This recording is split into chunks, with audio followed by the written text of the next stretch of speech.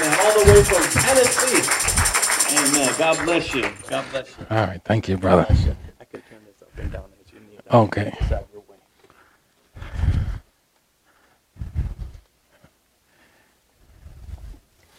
All right. Amen. You may be seated now.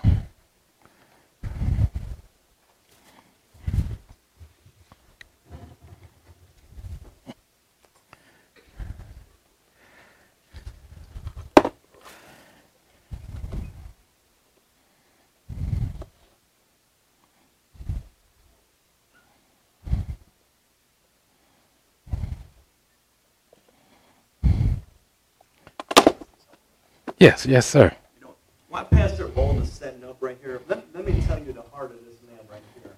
We were taking up offerings for our baptism tank right there, and I just put it out there. My wife said, no, don't do that. We're going to sound like beggars. Asking for people to donate for the baptism tank. And I said, no, the Lord put on my heart to just to let folks know we're getting ready to buy a baptism tank, and they can have their actual finances go towards that baptism tank, and we did. And you know, before I ever met Pastor Bolden, and I know I don't mean to embarrass him or put him on the spot, you know, I know he does things behind the scenes for the Lord, but I just want to say the Lord touched his heart to give money towards our baptism tank. And that might not seem like a big thing, but he's got his own church that he pastored. He has his own finances and responsibility. He's got his own family. He's got a wife, a congregation, and he's never met me in a different state. And God touched another pastor to give his finances towards this baptism tank right here. That we have a great baptism service. We're getting ready to do another one as well. And so it just shows you his heart. You know, folks are not giving in these times. You know, people have the love of money. And I just thank God for a pastor that has a giving heart. Amen. Amen. And I hope I didn't embarrass you too much. I had to say that while he was setting up here. Amen. God bless you. All right. Thank you, brother.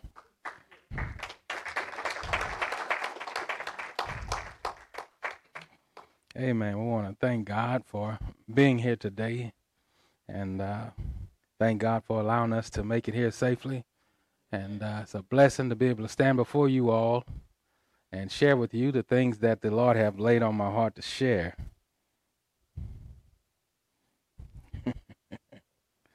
All right, if you have your Bibles now, let's go to the 13th chapter of the book of 1 Kings.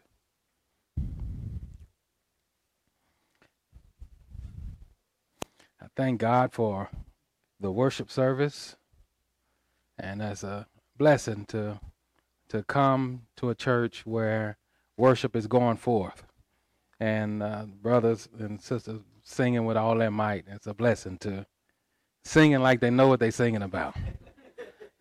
That's a blessing.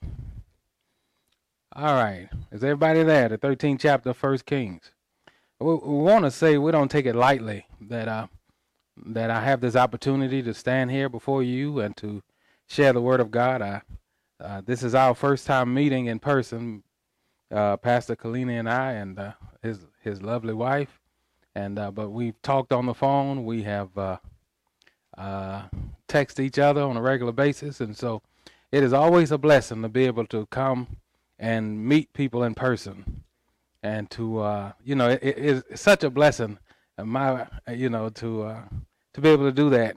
And we have somewhat of an idea of what heaven is going to be like.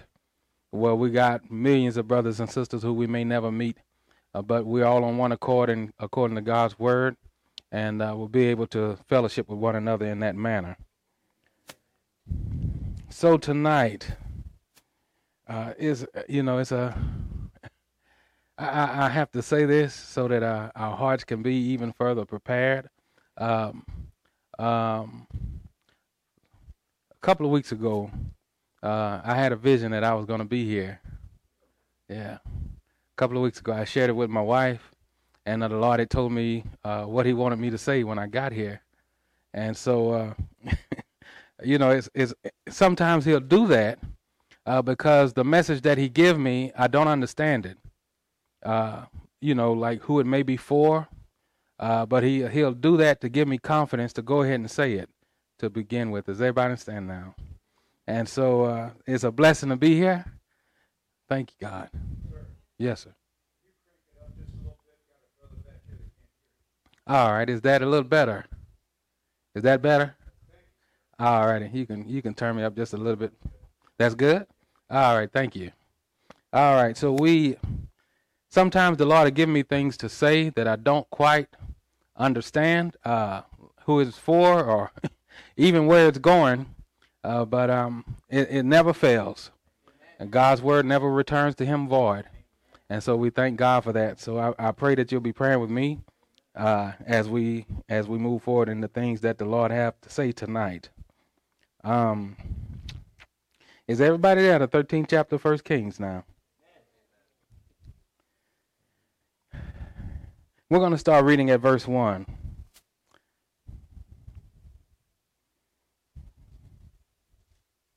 It says, "And behold, there came a man of God out of Judah by the word of the Lord unto Bethel. And Jeroboam stood by the altar to burn incense. And he cried against the altar in the word of the Lord, and said, O altar, altar, thus said the Lord, Behold, a child shall be born unto the house of David, Josiah by name, and upon thee shall he offer the priests of the high places that burn incense upon thee, and men's bones shall be burnt upon thee. And he gave a sign the same day, saying, This is the sign which the Lord hath spoken. Behold, the altar shall be rent, and the ashes that are upon it shall be poured out." Now, I want to just give a little background here. By this time in the nation of Israel, the people have been backslidden for a while, and they have gone on to worship other gods and to do things that were contrary to the word of God. And so God sent a man of God to Jeroboam to tell him and to prophesy that there would be a man born of the household of David, who would be, his name would be called Josiah. Now this was sometime around 115, 125 years before Josiah was born. And so God thought enough of this man's ministry, talking about Josiah, that he would speak, not only that he would be born, but also would call him by his name, what he would be named when he was born. Now, we wanted to start right there to show you and to kind of give you the background of this man, Josiah. So if you have your Bibles now, let's go to the 34th chapter of the book of 2 Chronicles.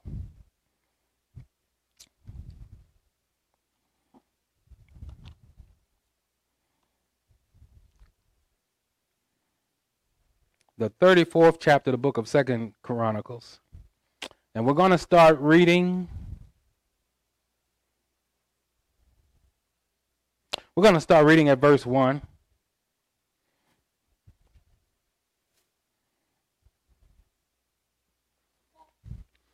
And so what we just read in the 13th chapter of the book of 1 Kings was that Josiah would be born. We read according to the word of the Lord what his ministry would be, and how his job would be to remove the idolatry from the house of God, to remove the idolatry away from the people of God. And so we're going to start reading. Is everybody there now? The 34th chapter of the book of 2 Chronicles. And we're going to start reading at verse 1.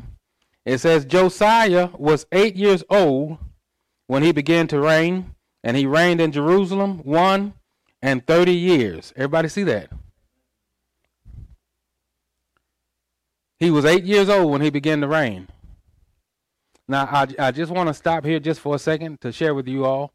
You know, a lot of times when we are young, we think that we have to be older before we start doing something for the Lord. But you know, all God needs is a willing heart to move forward in what he has called us to do. Amen. Josiah was 8 years old when he began to reign. And let's think about that. Josiah, and I want us to really, really think about this. 8 years old, he had a mother, he had siblings, he had people around him that were older than him that had already set the tone for what he should grow up in. He was born in idolatry. He was born in idolatry. He was born with all kinds of wickedness going on around him. And yet at 8 years old, he had the mind to do what God had laid on his heart to do. You know what that meant? Going against what adults would say. Going against what society would say. A lot of times people, it's been my experience that people oftentimes in their hearts, they know things are wrong. They know something is wrong, but they don't have the courage to just stand up and say, you know what, this is wrong, and I'm not going to do it anymore. I don't care what society says. I don't care how I was raised, what I was born in. I'm stepping outside of what society says, and I'm going to live for God with my whole heart. And so here we see a young man, 8 years old, begin to reign. Now listen, that was God's will. Now that shows us that God doesn't care about age. He cares about obedience. In fact, he told one of the elders of the first church, let no man despise your youth. Talking about Timothy. And so here we see that he is courageous, where he begins to reign. And listen, he has to go against the standard that the society of that day have set. That wasn't an easy thing, especially for an 8-year-old. If you think about that, 8 years old. And here he has a mind to look around and see, no, we shouldn't be worshiping other gods. No, this shouldn't be going on in the house of God. Does everybody understand now? Amen. And so he was 8 years old when he began to reign. Now, how many years does the Bible say he reigned in Jerusalem? 31 years. So what does that make him? How old was he when he stopped reigning? 39. So something happened. Something happened. He had a lot of zeal. Now, let me just stop right here. Tonight, we're talking to you about, and this is the message, this is the subject, settle down. Settle down. It's been my experience. You can have a lot of zeal for God. A lot of zeal for God. But I want you to hear me very carefully. There is a such thing as having a zeal for God that will eventually kill you down the road. Does everybody understand? How many of you have ever seen in football the players running, and they running down the field to score a touchdown, and then when they get to the end zone, they can't stop, and they run into the back wall, and usually they'll have that part padded. And a lot of times the devil may know, I cannot stop you from scoring this touchdown for God. And so since I know you got all of this zeal, I'm going to keep you running. I'm going to take away the balance that you're supposed to have in life. Does everybody understand now? And that's a dangerous thing. We're going to go over his life just a little bit here tonight. And we're going to show you why it is so important that when we are running for God, that we're pacing ourselves. The Bible calls King David, which was one of the forefathers of Josiah, the Bible calls him a man after God's own heart. Does everybody understand why? Because before King David made moves in his ministry, even when people came against him, even when people came against him to war against him, he always prayed and asked the Lord, do you want me to go to war, or are you going to take care of it? So when the Bible says, a lot of times when we hear that phrase, how many of us heard of that David's a man after God's own heart. A lot of times when we hear that, we think that God is saying he had a soft spot in my heart. I had a soft spot for him, but that's not what God is saying. What God is saying is he was a man that sought my heart for every situation. He didn't just assume that because I made him a warrior, that he was just supposed to go to war every time it presented itself. So there were times when, now you think about it, he's running full speed when we think about King David. But there were times when people came against him and he would pray and he would ask God, do you want me to go to war with these people, or do you want me to just sit still? And because of that, God could lead him and pace his life out for him. You know why? Because if the devil can't depend on your laziness, he can depend on your zeal. Does everybody understand that? He knows you have a fire on the inside of you that I can't quench. But one day I'm hoping that you do something to get outside of God's will so that that same fire will burn you. We're going to see this in the Word. See, Josiah reigned. He was 39 years old when he died. But that did not have to be the case. Does everybody understand? So we can read through here. We could see. Let's read verse 2. It says, and he did that which was right in the sight of the Lord, and walked in the ways of David his father, and declined neither to the right hand nor to the left. For in the 8th year of his reign, while he was yet young, he began to seek after the God of David his father. And in the 12th year he began to purge Judah and Jerusalem from the high places and the groves and the carved images and the molten images. Everybody see that?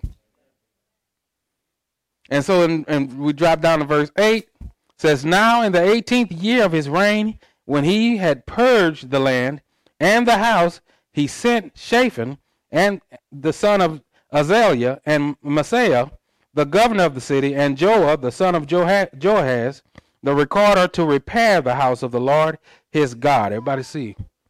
So we see all the zeal he had. He broke down the groves, the images. He sent in some people to repair the house. You think it's a big revival going on. And God is using this young man to bring about this revival. Now, you have to know that when God is using somebody in that manner, that the devil is not just sitting back and just letting you just do what you want to do. The devil, he plans things out. Now, let's think about this.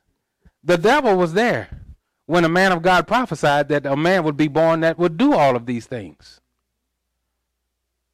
He heard that name, Josiah.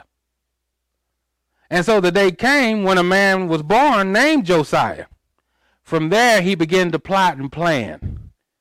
It's clear to me that God have put it in your heart to do all these things. How can I trip you up?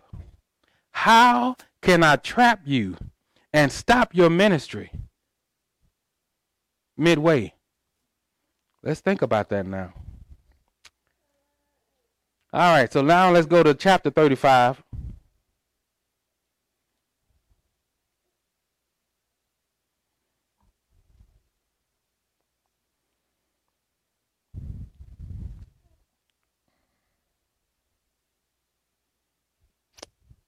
Is everybody there?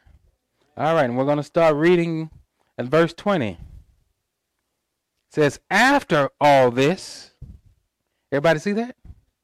After all this, after all what? After he had got done tearing down all of the stuff that the devil had built and building back up all of the stuff that God had intended to be built, what happened? When Josiah had prepared the temple, Necho, king of Egypt, came up to fight against Carchemish by Euphrates, and Josiah went out against him. Who was Necho the king of? Who now? And so think about this. To an Israelite, when the name Egypt is mentioned, You ain't got no business here. There's nothing good about Egypt. Surely, God's hand can't be in this. You're an Egyptian. God destroyed y'all years ago for our sake. And here you come to make war near me.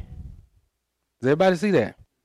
And what does it say? Josiah went out against him. Everybody see that?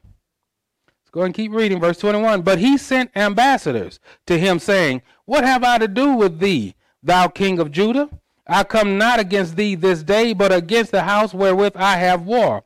For who? God commanded me to make haste. Forbear thee from meddling with God, who is with me, that he destroy thee not. Now let's think about that. Josiah has a decision to make. Am I going to listen to the king of Egypt preach the gospel to me?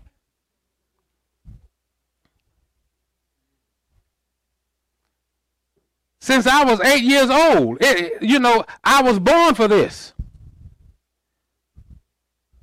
Somebody prophesied about me over a century ago. You think I'm going to let the king of Egypt come here and preach to me and tell me God is with him?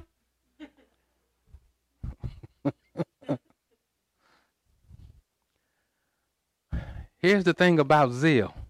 You have to be careful that ego has not moved in. Does everybody understand now? We have to be careful. It's a very thin line between that. Having such a zeal for God, and don't get me wrong, God wants us to have zeal for him. But listen, zeal, even when you're trying to do the will of God, if it's not God's will, all it is then is pride. You can be moving forward in the things of God, and you can just keep moving forward. But listen, if God don't give you a command to make a right or a left, don't do it.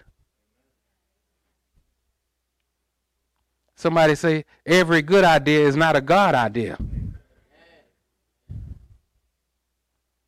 And sometimes, we can look across the road and think, well, surely that can't be of God. And we can think, I can meddle with that because surely it can't be of God.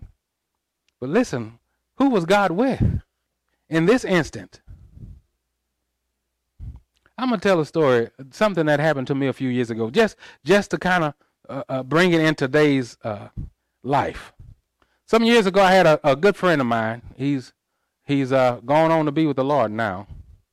But a really, really good friend of mine. And we met in Tulsa, Oklahoma when I lived there. And we were both from Louisiana. So we became really good friends just because we were from the same state. And I noticed that he would have difficult times at different times of his life. And I didn't like that he was having difficult times. And, he would go pick a car and the car would break down, and I just figured, well, maybe he just don't know how to pick a good car, and eventually the car would get repossessed and all of that. So I thought, me being a Christian, I'm going to step in and I'm going to help out. So that's what I did. He was without a car for a while, and I told him, I said, now, Reggie, I said, the next time you go get a car, bring me with you. I'll help you pick out a good car. So we went down to the car dealership, and the man was trying to sell him what we call a bucket, a old broke car. I said, no, you don't want that one. Get this one. So he said, I don't know if I can afford that. I said, well, just have faith.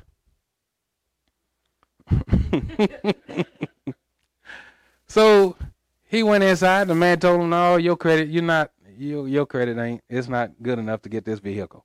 And see, that was part of his problem. According to his credit, he would have to get what he could afford.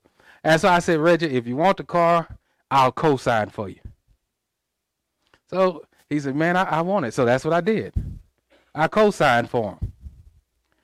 The next day, the Lord told me, you're getting in my way. You're getting in my way. How? I'm a Christian. What's wrong with me helping my brother get a vehicle? And the Lord spoke to me and said, I'm trying to get his attention. He's going through what he's going through because at that time he wasn't living for the Lord.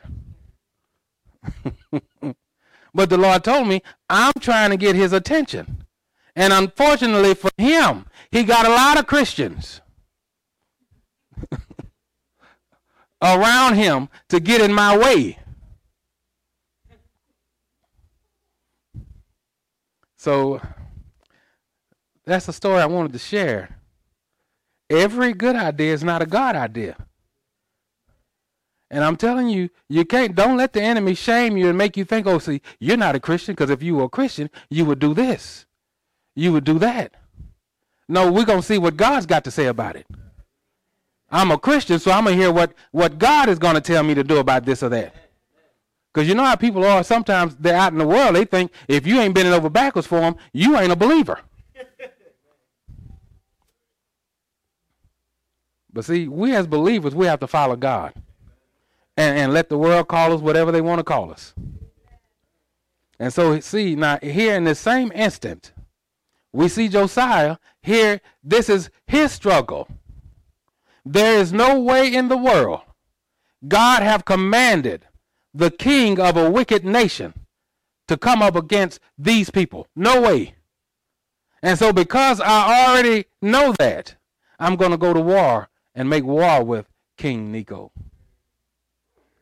I want you to understand the conflict that must have been in his mind for him to hear a wicked king tell him, get out of my way so that God don't destroy you.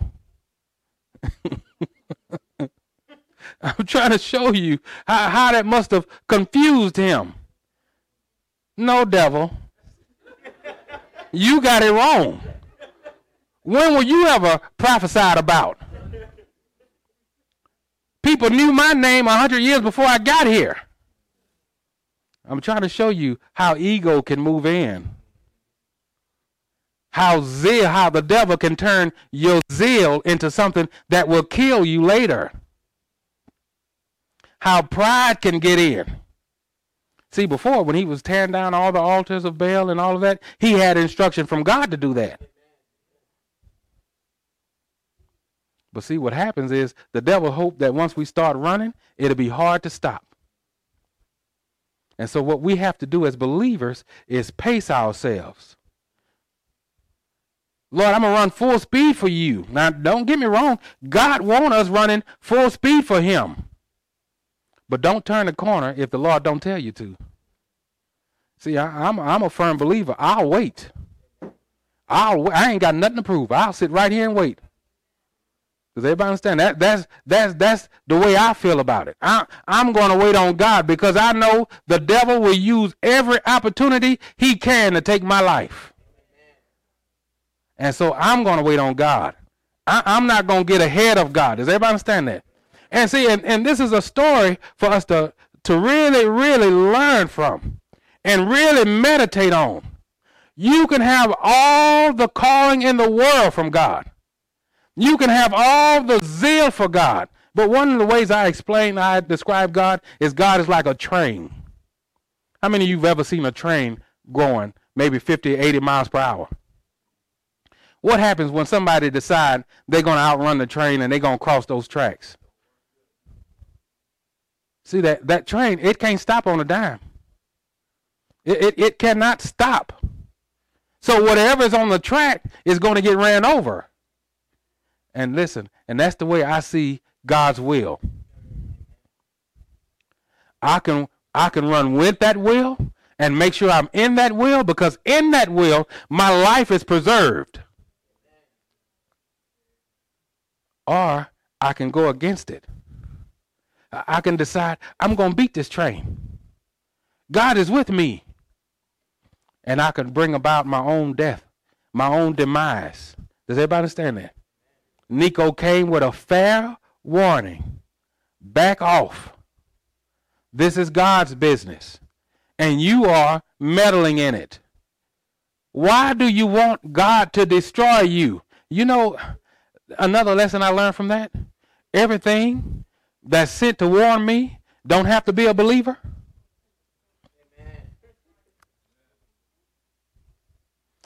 A little child will come up to you, tap you. Mama, let's not go to the store today. Daddy, don't do this today. We better listen. Don't think because they're small. Don't think because you're talking to someone that's not a believer, someone haven't been saved as long as you. Don't think that God won't use them to get your attention. The question is, are we paying attention? Does everybody understand now? The Bible says that God resists the proud. If we're humble, we'll be listening for the voice of God. And you know, one way I know that I done went too far, when it just ain't working out. It just ain't. Every time I try to stick my head out and do something and it's getting hit, I know I done went too far. I'm not saying that the devil ain't going to make it hard for you. But what I'm saying is sometimes God will use situations and circumstances to let you know you've made a wrong turn. And you know, we can keep pushing and pushing until we get our will and get outside of God's will. And so me personally, I let the Holy Spirit push me.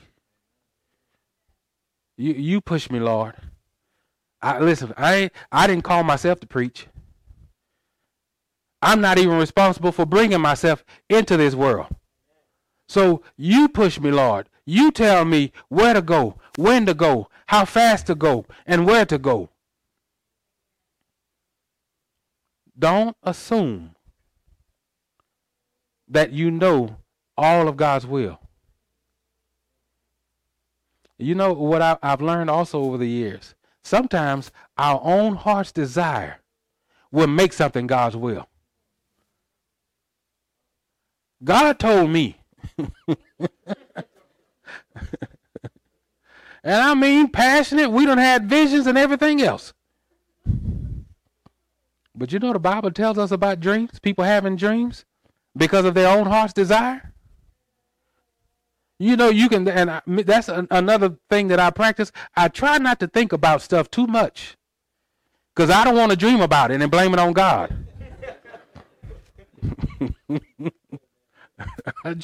Lord, I'm going to just take it easy.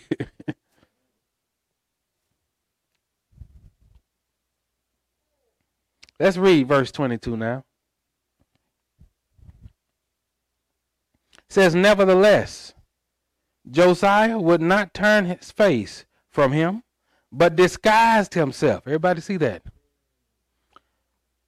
He turned himself into something that he wasn't, to do something that was not God's will.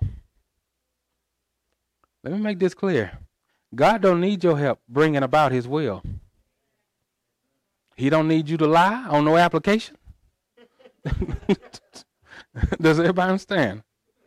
You don't have to disguise yourself as an unbeliever to be in God's will. You tell the truth. You do it exactly the way your Bible tells you to do it. If it's God's will, it's going to come to pass. God already got your life mapped out. He understood and he knew what road he wanted you to take before you got here. So I always say, God don't need my help. All he needs is my cooperation. Does everybody understand now? Look at what it says, verse 22. Nevertheless, Josiah would not turn his face from him, but disguised himself that he might fight with him, and hearken not unto the words of Necho from the mouth of who?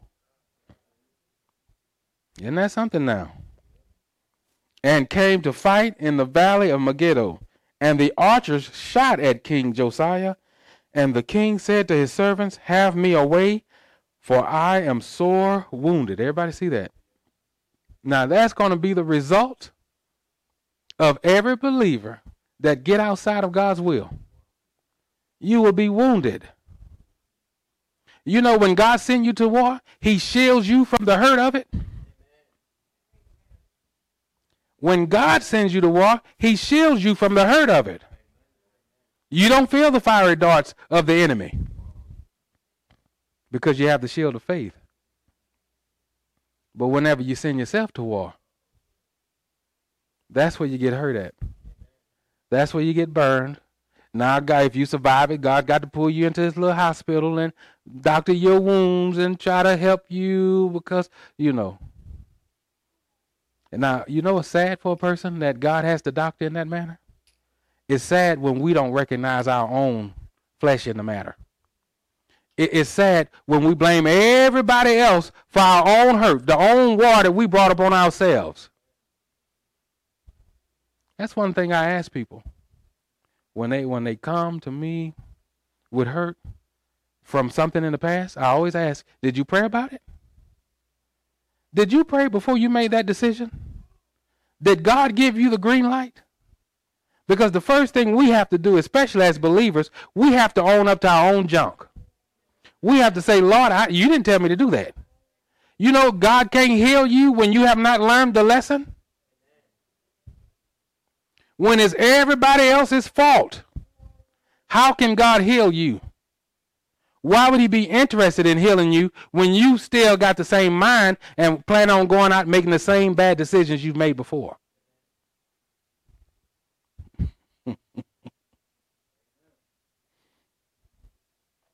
And so here we see King Josiah was shot.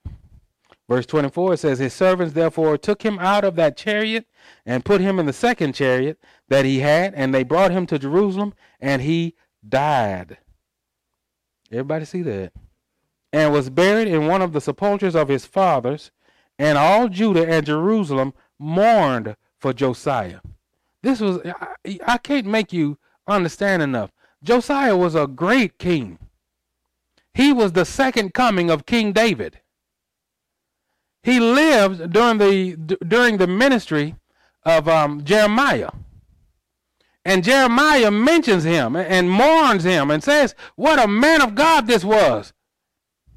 And it was after this man of God fell and died that Jerusalem went into captivity. It was Josiah's son that King Nebuchadnezzar came and killed his sons, in other words, the grandsons of Josiah, and then put out Josiah's sons' eyes. You ever think maybe this would not have all happened that way had Josiah lived out his full term? He had started reform in Jerusalem and in all of Israel. Those people's hearts were turning back to God. And by one decision that he made, he stopped what God wanted to do short in all of Israel. And then the next generation come along and they continue on. They build back up the groves that Josiah tore down. They continued the false worship. And then Isaiah has to come along and prophesy and say, now we're going to be judged. Jeremiah has to come and prophesy and says, we're going into captivity. But you ever stop and think, maybe they would not have gone into captivity had Josiah not made this one wrong decision?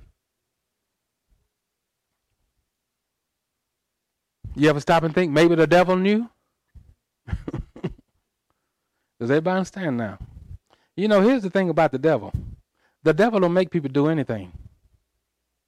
The devil needs your cooperation as well.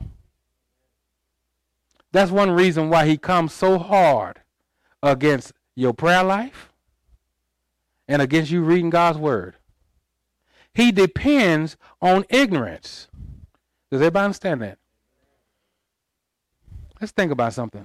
When he came to his own creator, Jesus Christ, and you know, he got tired of hearing that it is written, it is written. So just like the devil, what did he do? Yeah, and it is also written. If you jump off of this mountain, He won't suffer your foot to dash against a stone. In other words, if you really are God, if you really claim to be the Son of God like you think you are, jump off of this mountain and prove it. Because surely your Father won't let you hit that rock down there and die. He was dependent on zeal and ego. But our Lord and Savior knew the word because he was the word. So what did he say? It is also written. It is also written that thou shalt not tempt the Lord thy God.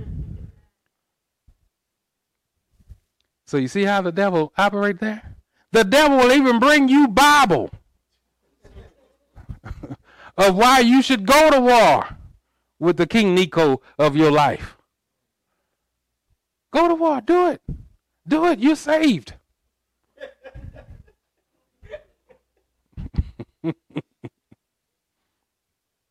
That's why it's important that we know God's word. Because you know what? God's word balances itself out. We ain't got to pick up snakes in here and swing them around to prove that we're saved.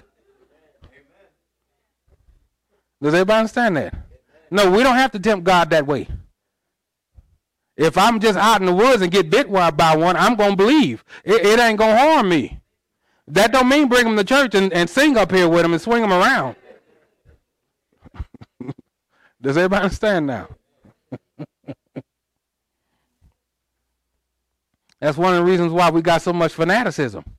People take one scripture and just go haywire with it.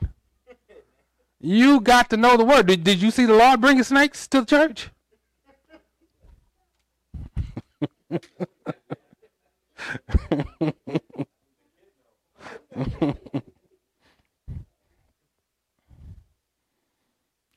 So the word we're looking for tonight is zeal with temperance. I have a zeal for God, but I have self-control. I don't allow my zeal, to outrun my self-control and my relationship with God.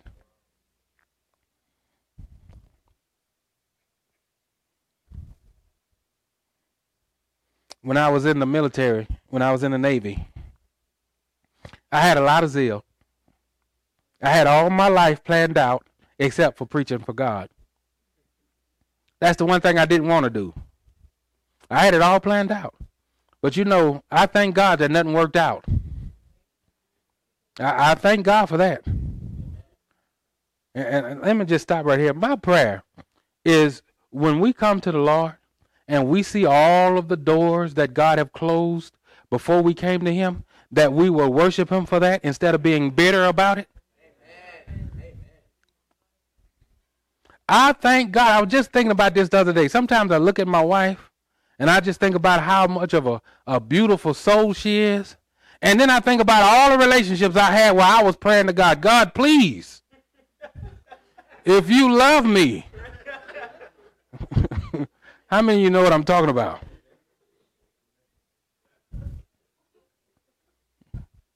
Please, Lord, let it work out. My heart, I can't take it. You just take me on home if this ain't going to work out. I've done all I can do for you.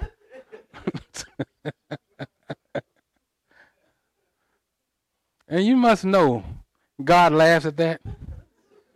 Because he knows if you only knew what I have for you, you'd let all that go.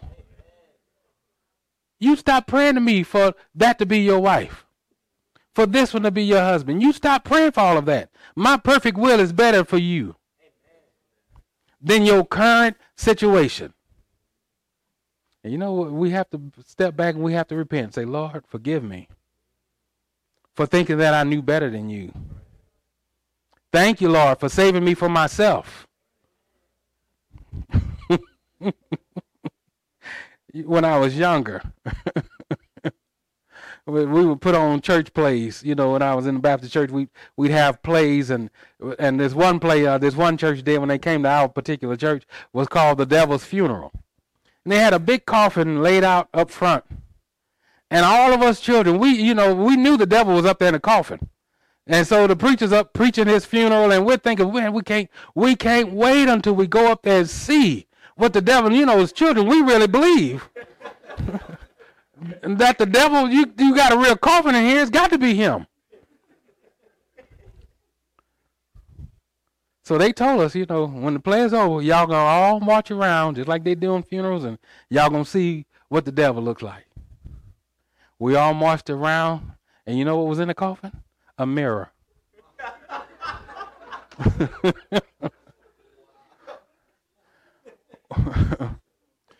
The gist of the message was this: your flesh is your biggest enemy.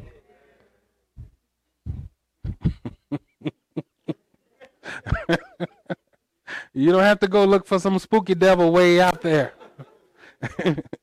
He's right here. Does everybody understand that? To talk you against. The flesh always wars against the things of the spirit. The flesh does that. And it's one of the hardest things to get people to understand. When you give your life to the Lord, you don't just automatically go on cruise control. You have to continue to deny yourself. You have a mind and a heart to serve God, but you still got flesh to crucify. So we have to have that zeal of God, but I tell you, we also have to have temperance. That means self-control.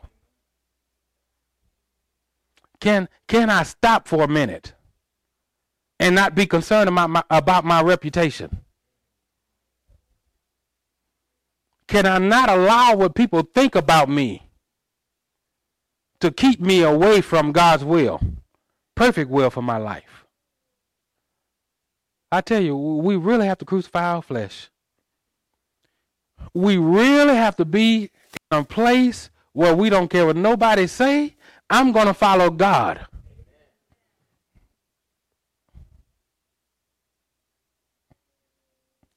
That word temperance is where we get our word from, temperature.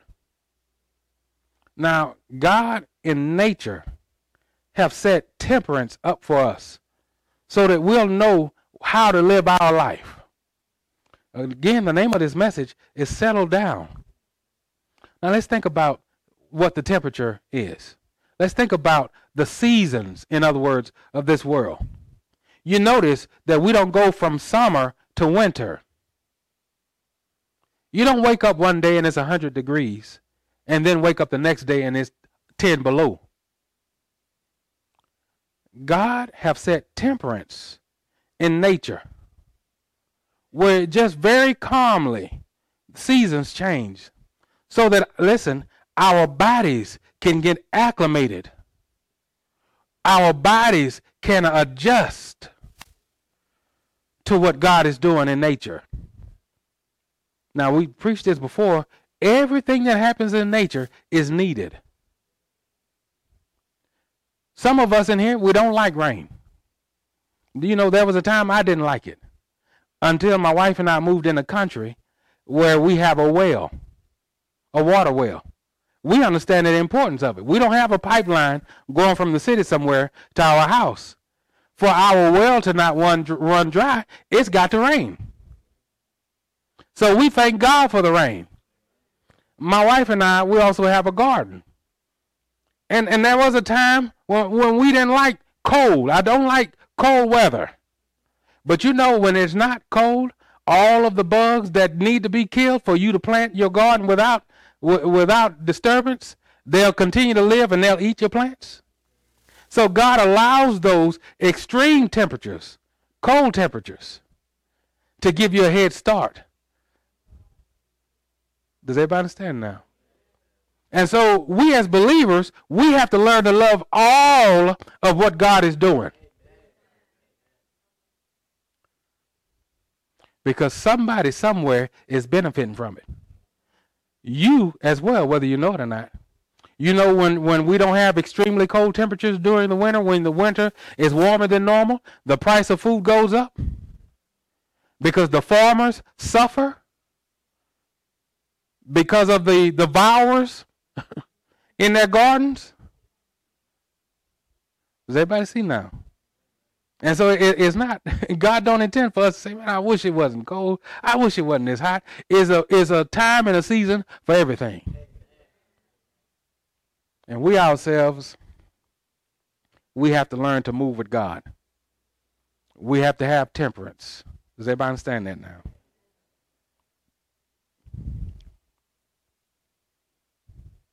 So the idea is that we don't go from one extreme to the next. We don't, God intends for us to have zeal. He don't want us to be hot-headed.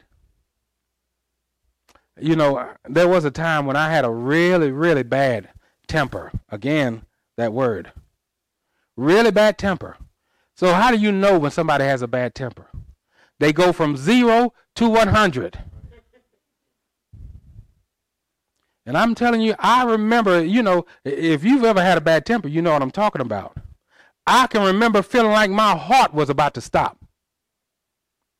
When I heard something that just shocked me, the whole room was upside down. And somebody got to pay. And when I gave my life to the Lord began to deal with me about that. If you don't stop that, the devil gonna come in and take your health. Because in this life, you're gonna have tribulation, and you're gonna have to learn to deal with it. Every messenger that come to you ain't gonna tell you good news. You're gonna have to learn to hear stuff you don't want to hear without acting a fool about it.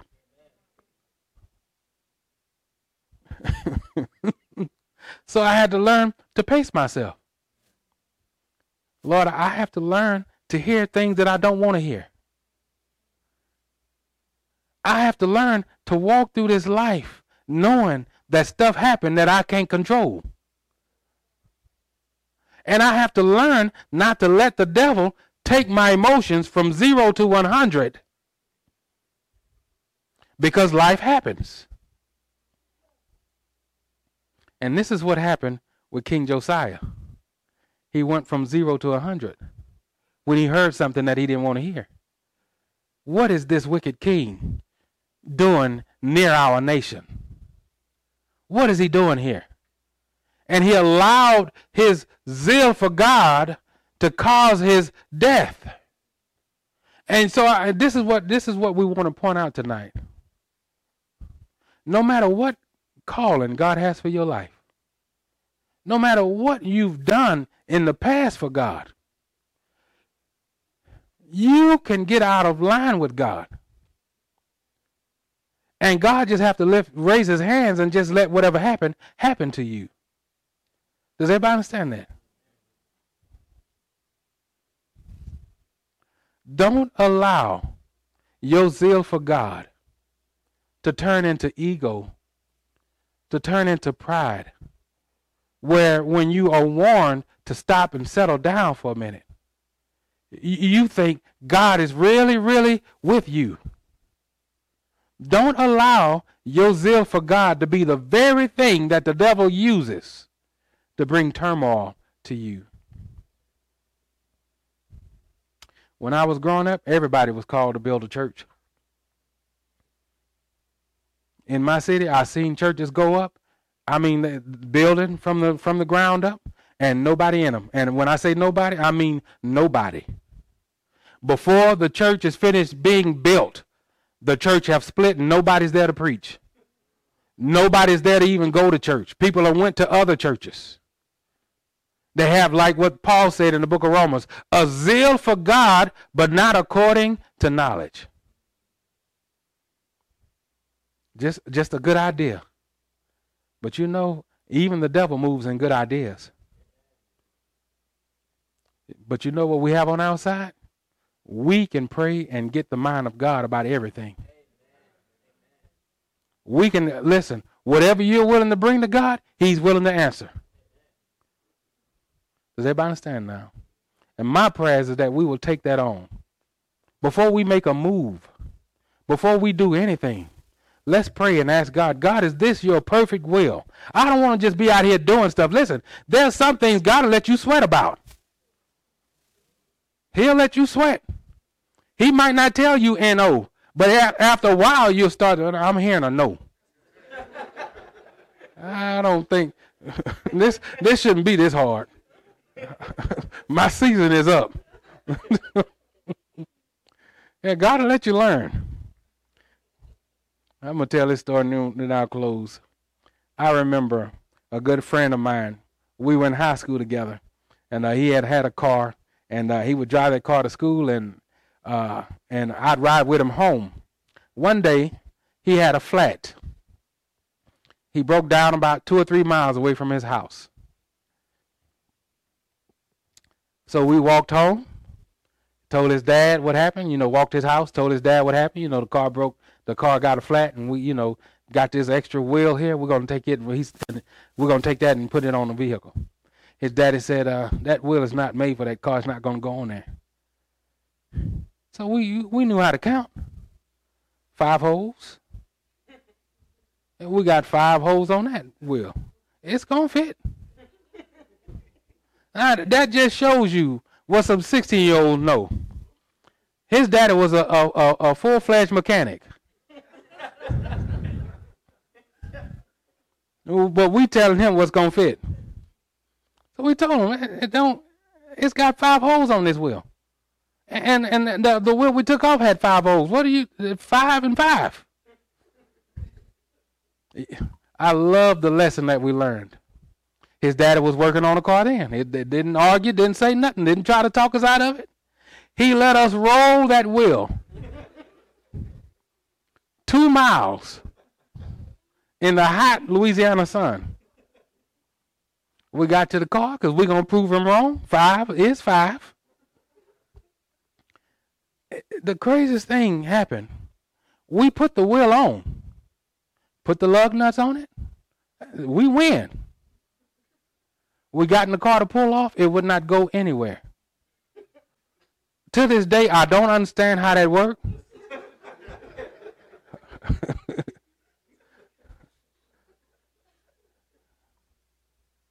But that day I learned we don't know everything. Right about that time, we see his daddy pull up with the biggest smile on his face. And that was Grace and Mercy pulling up with another wheel. He waited good until we got there and found out for ourselves. Now here's what I want to tell you. In this world, you're going to sweat enough for God. You don't have to put yourself into anything extra. Don't let the devil burn you out with your own zeal. You depend on God. All right, let's pray. Dear God, we thank you so much. Thank you, Lord, for your word. Thank you, Lord, for the opportunity we've had to come before you, to worship you, Lord, to hear your word, to fellowship with one another. God, right now, we pray over everyone in this house tonight. We pray, Lord, that you will help us to examine ourselves, examine our hearts, Lord. Help us not to get ahead of you, Lord. Lord, anything that you will speak into us, Lord, make it known. Whatever situation, Lord, that you're trying to get us to avoid, make it known, Lord. We don't want to do no more in our lives than what you've ordained us to do. Thank you, Lord, for ordaining our lives, for dying on the cross for us, for laying out the path of our lives, Lord, that we're supposed to walk. God, right now, we pray for your mercy to keep us on that path. Help us to always seek you, Lord, for direction. Before we make a move, Lord, quicken us with your Holy Spirit. Remind us who we belong to, O Lord, knowing that we are not our own, Lord, but you died for us. And Lord, so help us to always look to you for direction, for the way to go. Lord, we pray according to your word that you will order our steps so that we don't become a stumbling block. Order our steps, Lord. In the name of Jesus Christ, we pray. Amen. Amen.